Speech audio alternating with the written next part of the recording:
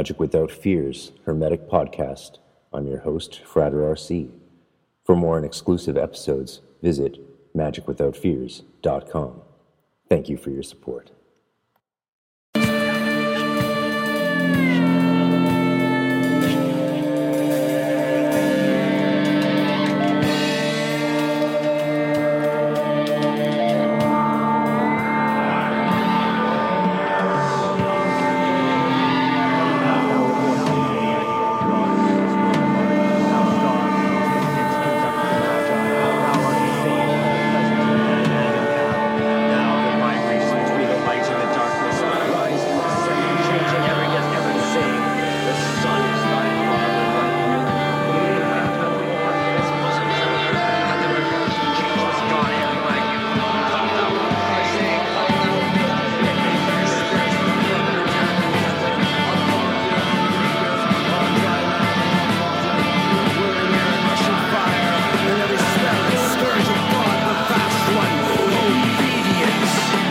Welcome to Magic Without Fears Hermetic Podcast.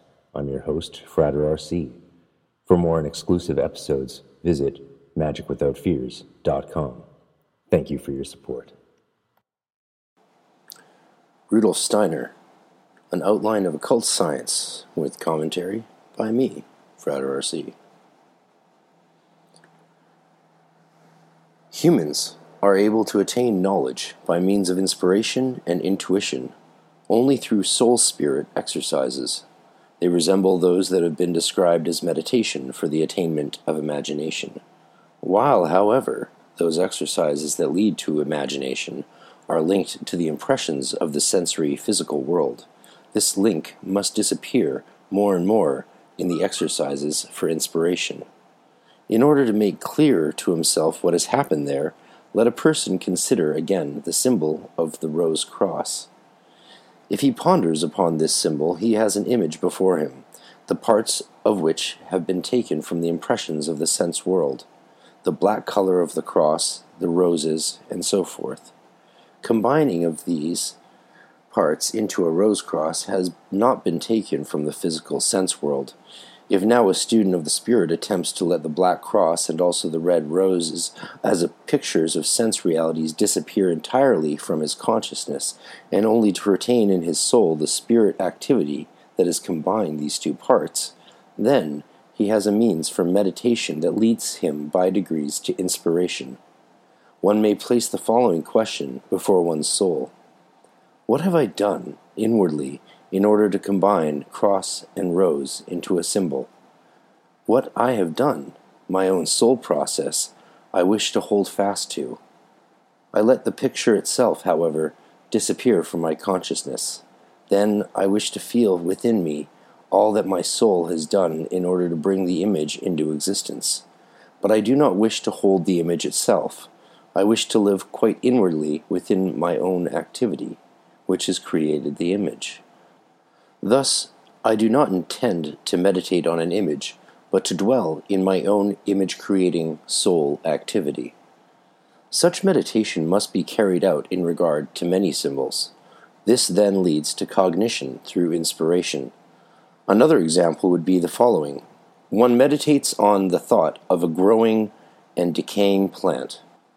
One allows to arise in the soul the image of a slowly growing plant as it shoots up out of the seed, as it unfolds leaf on leaf, until it develops flower and fruit. Then again, one meditates on how it begins to fade until its complete dissolution. One acquires gradually, by meditating on such an image, a feeling of growth and decay for which the plant remains a mere symbol. From this feeling, if this exercise is continued with perseverance, there may arise the imagination of the transformation that underlies physical growth and decay. If one wishes, however, to attain the corresponding state of inspiration, one has to carry out the exercise differently.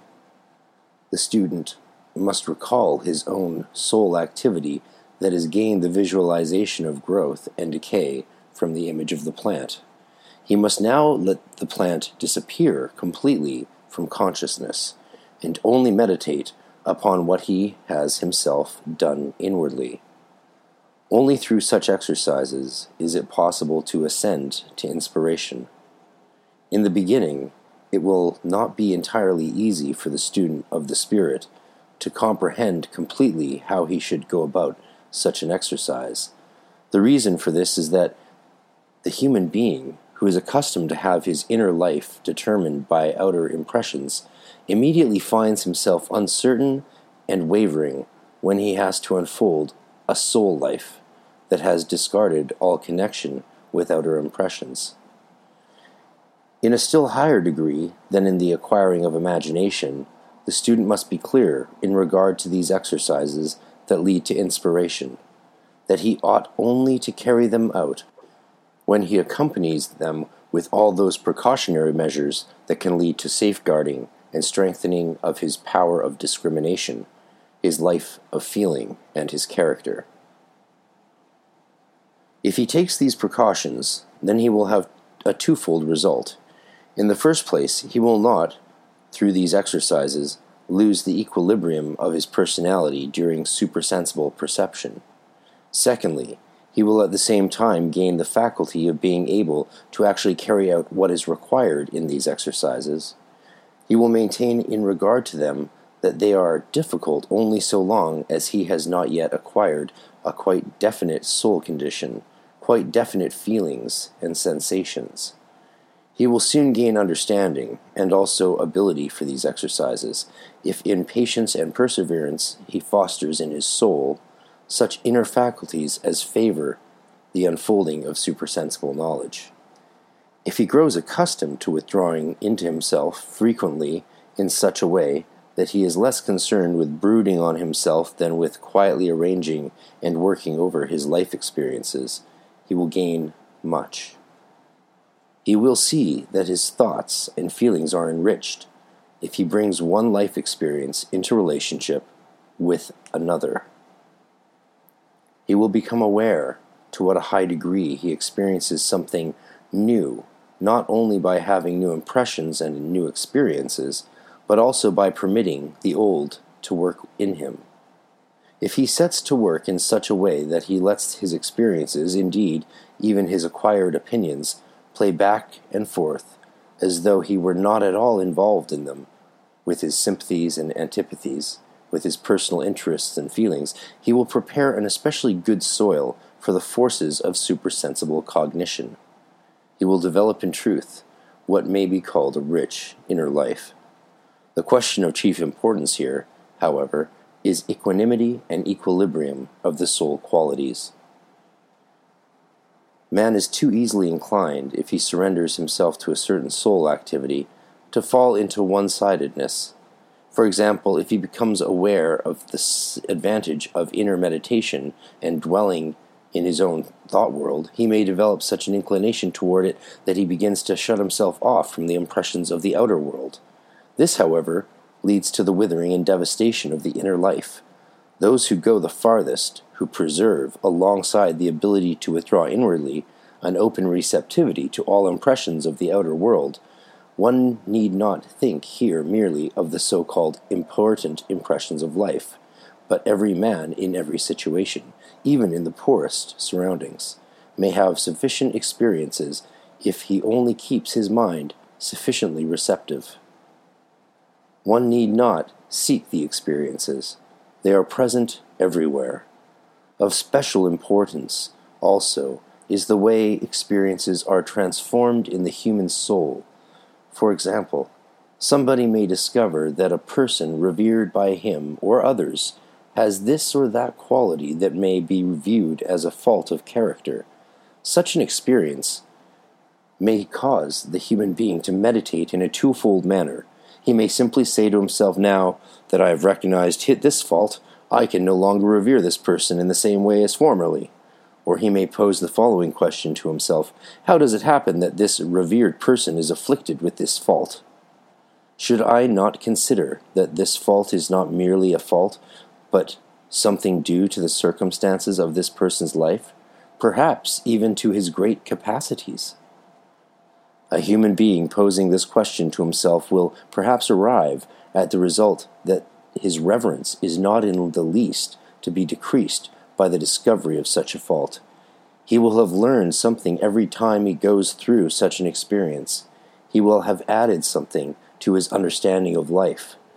It would, however, certainly be disastrous to the human being were he to let himself be misled by the merit of such a view of life, to excuse everything he possibly can in people and things for whom he has a preference, or even to form the habit of disregarding all faults because it brings him advantage for his inner development.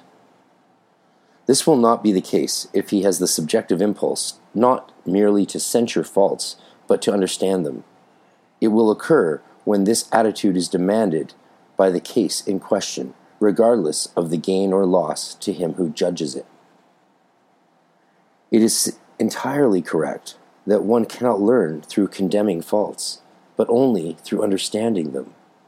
If, however, because of understanding, one should entirely exclude disapproval, one would not get very far either. Here also it is not the question of one-sidedness in either direction, but of equanimity and equilibrium of soul powers.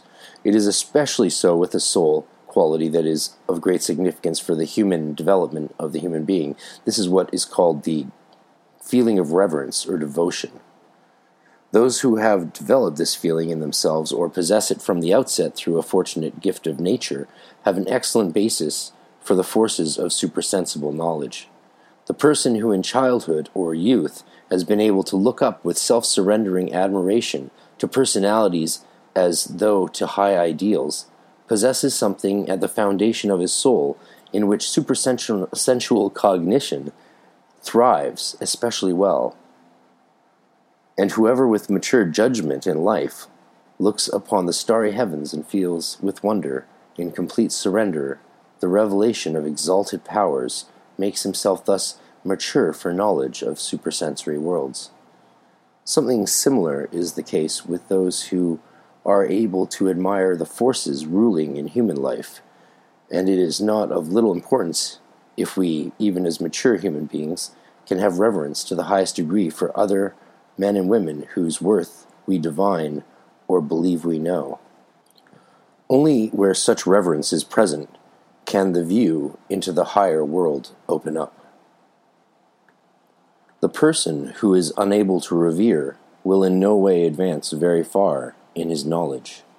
Whoever does not wish to acknowledge anything in the world will find that the essential nature of things is closed to him.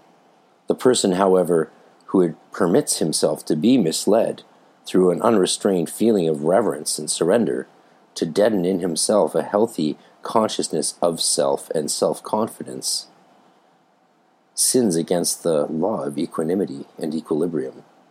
The student will continually work on himself in order to make himself more and more mature. He is then justified in having confidence in his own personality and in having faith that its powers will continually increase. If he achieves correct feelings in this direction, he may say to himself, "In me there lie hidden forces, and I can draw them forth from my inner being. Therefore, when I see something that I must revere because it stands above me, I need not only revere it, but I may hope to develop myself to such a degree that I become similar to what I revere." To me, this brings to mind the idea both of cult coming from the phrase cultus deorum, care of the gods, and the idea of a theosis, or the divinization of the self, being that we divinize towards that which we revere and devote ourselves to and respect. And so we must be careful what we devote ourselves to or what we look up to and hold ourselves to ideals, and in so doing we develop those virtues in ourselves. And of course that's the idea from Greek virtue ethics, or Nicomachean ethics. Our habits form our virtues, in Aristotle, of course. The greater the capacity of a human being to direct his attention to certain processes of life with which his personal judgment is not at the outset familiar, the greater the possibility for him to lay the foundation for a development into the spiritual worlds. An example may make this clear. A man is in a certain situation in life, where he may perform a certain deed or leave it undone. His judgment suggests to him, do this. But there may be a certain inexplicable something in his feelings that holds him back from the deed. Now, it may be that he does not pay any attention to this inexplicable something that seeks to restrain him, but simply performs the deed according to his capacity to judge. Or he may surrender to the urge of this inexplicable something and leave the deed undone. If he then follows up the matter further, it may become evident that evil would have been the result, had he followed his judgment, but that by non-performance of the deed, a blessing has ensued. Such an experience may lead man's thoughts into a quite definite direction. He may say to himself, something lives in me that is a better guide than my present capacity of judgment. I must hold my mind open to this. Something in me cannot at all be reached by the present degree of my capacity of judgment. I think you could actually just refer to this as the belief in a higher power, essentially, as well as our intuition. Of course, I think of Henri Bergson when I talk about such things. The soul is benefited to the highest degree when it directs its attention towards such occurrences in life. It then becomes aware, as though in a state of healthy premonition, that something exists in man that transcends his present ability to judge. Through such attention, the human being directs his efforts towards an extension of soul life. But here also it is possible that one-sidedness may result that is dangerous. Whoever were to form the habit of disregarding his judgment because of his premonitions, impel him to do this or that, would become the plaything of all sorts of uncertain impulses. And from such a habit, it is not a great distance to complete lack of judgment and superstition. Any sort of superstition is fatal to the student of the spiritual. He acquires the possibility of penetrating in a true way into the regions of spiritual life only by guarding himself carefully against superstition, fantastic ideas, and daydreaming. No one can enter the spirit world in the right way who is happy in experiencing something that cannot be grasped by the human mind. A preference for the inexplicable certainly makes no one a student of the spirit. He must completely abandon the notion that a mystic is someone who presumes, wherever it suits him, something inexplicable and unfathomable in the world. The student shows the proper feeling by acknowledging this existence of hidden forces and beings everywhere, but also by assuming that the uninvestigated may be investigated if the necessary powers are present. There is a certain attitude of the soul that is important for the student of the spirit at every stage of his development.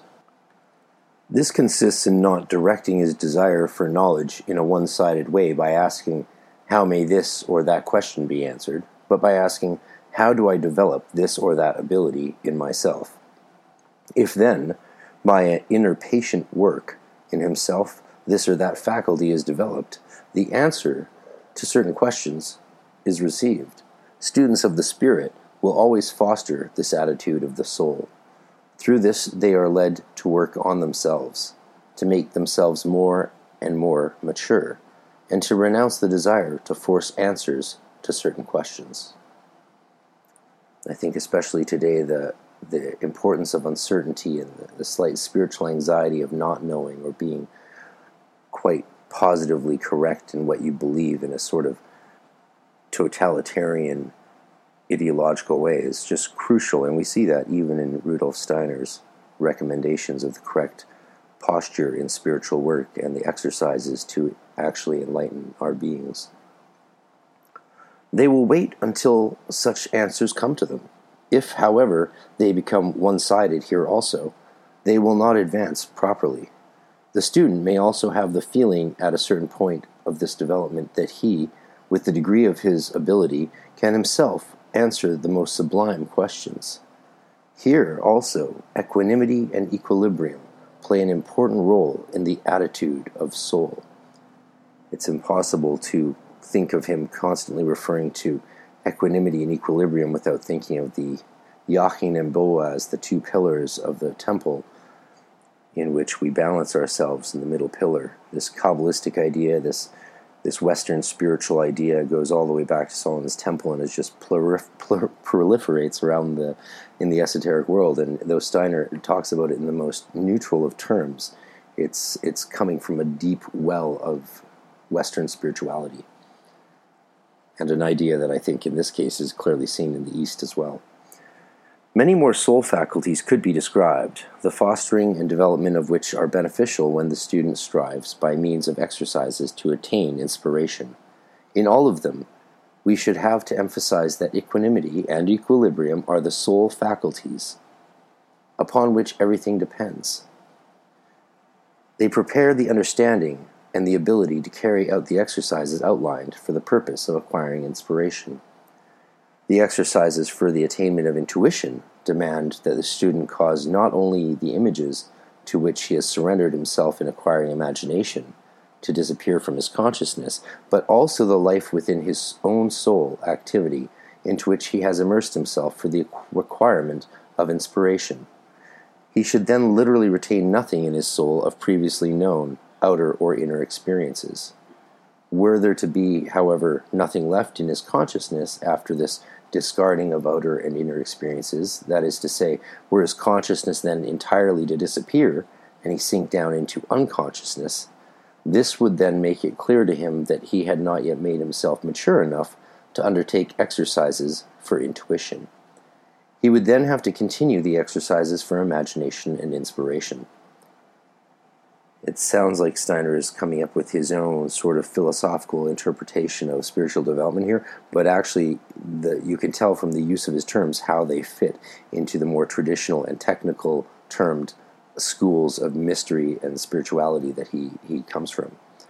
A time will surely come when the consciousness is not empty after the soul has discarded all inner and outer experiences, but when, after the discarding, something remains in consciousness as an effect, to which we then may surrender in meditation, just as we had previously surrendered to what owes its existence to outer or inner impressions. This something is of quite a special character. It is in contrast to all preceding experiences, something entirely new. When one experiences it, one knows, this I have not known before. It is a perception, just as the real tone heard by the ear is a perception. But this something can only enter my consciousness through intuition, just as the tone can only enter my consciousness through the ear. Through intuition, man's impressions are stripped of the last trace of the sensory physical. The spiritual world now begins to open itself to cognition in a form that no longer has anything in common with the qualities of the physical world of the senses. Part 7. Imaginative consciousness is attained through the development of the lotus flowers in the astral body. Through the exercises that are undertaken for acquiring inspiration and intuition, certain definite motions, forms, and currents appear in the human ether or life body that were not present previously. They are, in fact, the organs through which man adds to the scope of his faculties the reading of the occult script and what lies beyond it. The changes in the ether body of a human being who has attained inspiration and intuition present themselves to the supersensible cognition in the following manner. Somewhere in the neighborhood of the physical heart, a new center becomes conscious in the ether body, which develops into an etheric organ. From this organ, movements and currents flow to the various members of the human body in the most manifold way.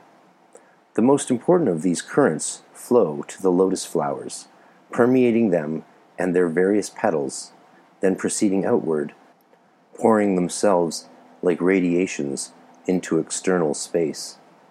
The more the human being is developed, the greater the sphere around him within which these radiations are perceptible. The center in the region of the heart does not, however, develop immediately at the start of correct training. It is first prepared. There appears to begin with a temporary center in the head. This then moves down into the neighborhood of the larynx and finally settles in the region of the physical heart. This is something he's describing, which is covered quite a lot in the Hermetic Order of the Golden Dawn's Middle Pillar ritual, based on the Kabbalistic Tree of Life, of course. Were its development irregular, then the organ of which we have been speaking might immediately be formed in the neighborhood of the heart.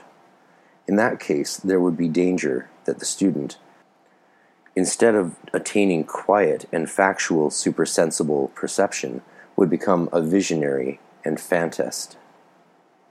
As he develops further, the student acquires the ability to free the currents and structures of his ether body from his physical body, and to use them independently.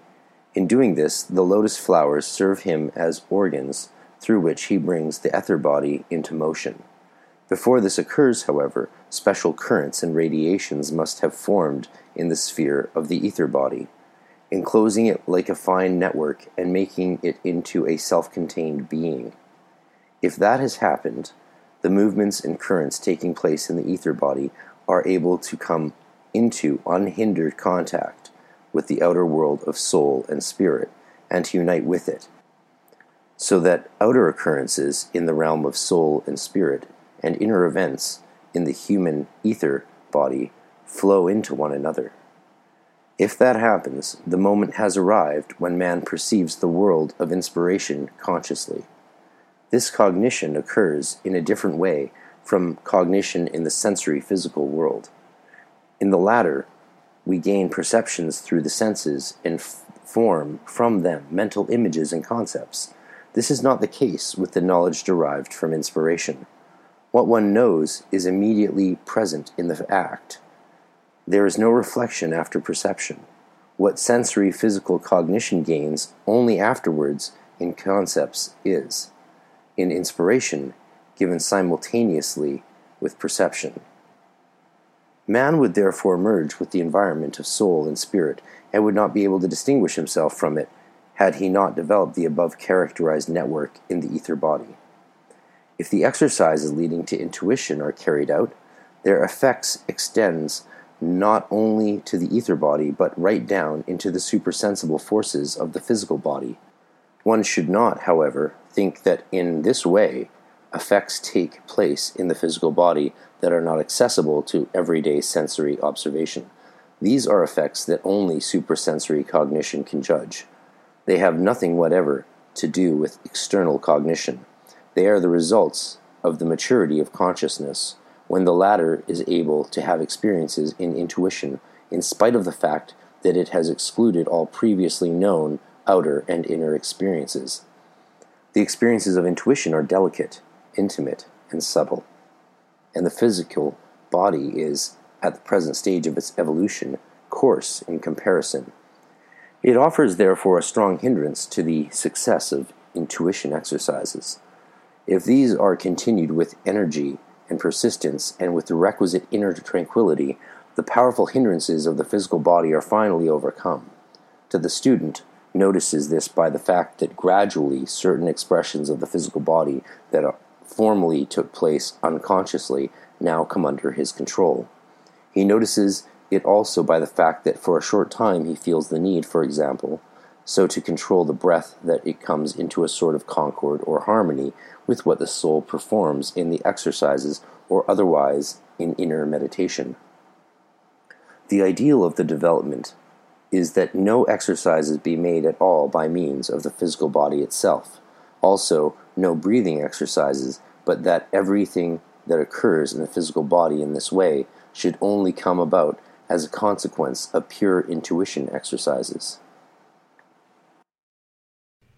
Hermetic Science Enterprises is a publishing company based in Scotland, UK, that specializes in Western esoteric printed literature as well as educational videos. With various imprints under its belt, its roster consists of grimoire tradition literature, alchemical works, Golden Dawn tradition books, and the several texts and videos originally belonging to the philosophers of nature. Besides its downloadable videos and standard hardcover edition books, Hermetic Science Enterprises also produces beautiful and precious limited fine edition books that are true pieces of art. For more information, to order any of its products, please visit www.hermeticscienceenterprises.co.uk. That's hermeticscienceenterprises.co.uk. And as a lot of you know, I've talked with the publisher Lenny on the podcast before, including a 6-hour epic extended version on the Patreon, and seen the fine edition of his new grimoire of Scott's Discovery of Witchcraft, which is only available for purchase up to 50 limited copies till the end of May, I believe. So check it out now, hermeticscienceenterprises.co.uk.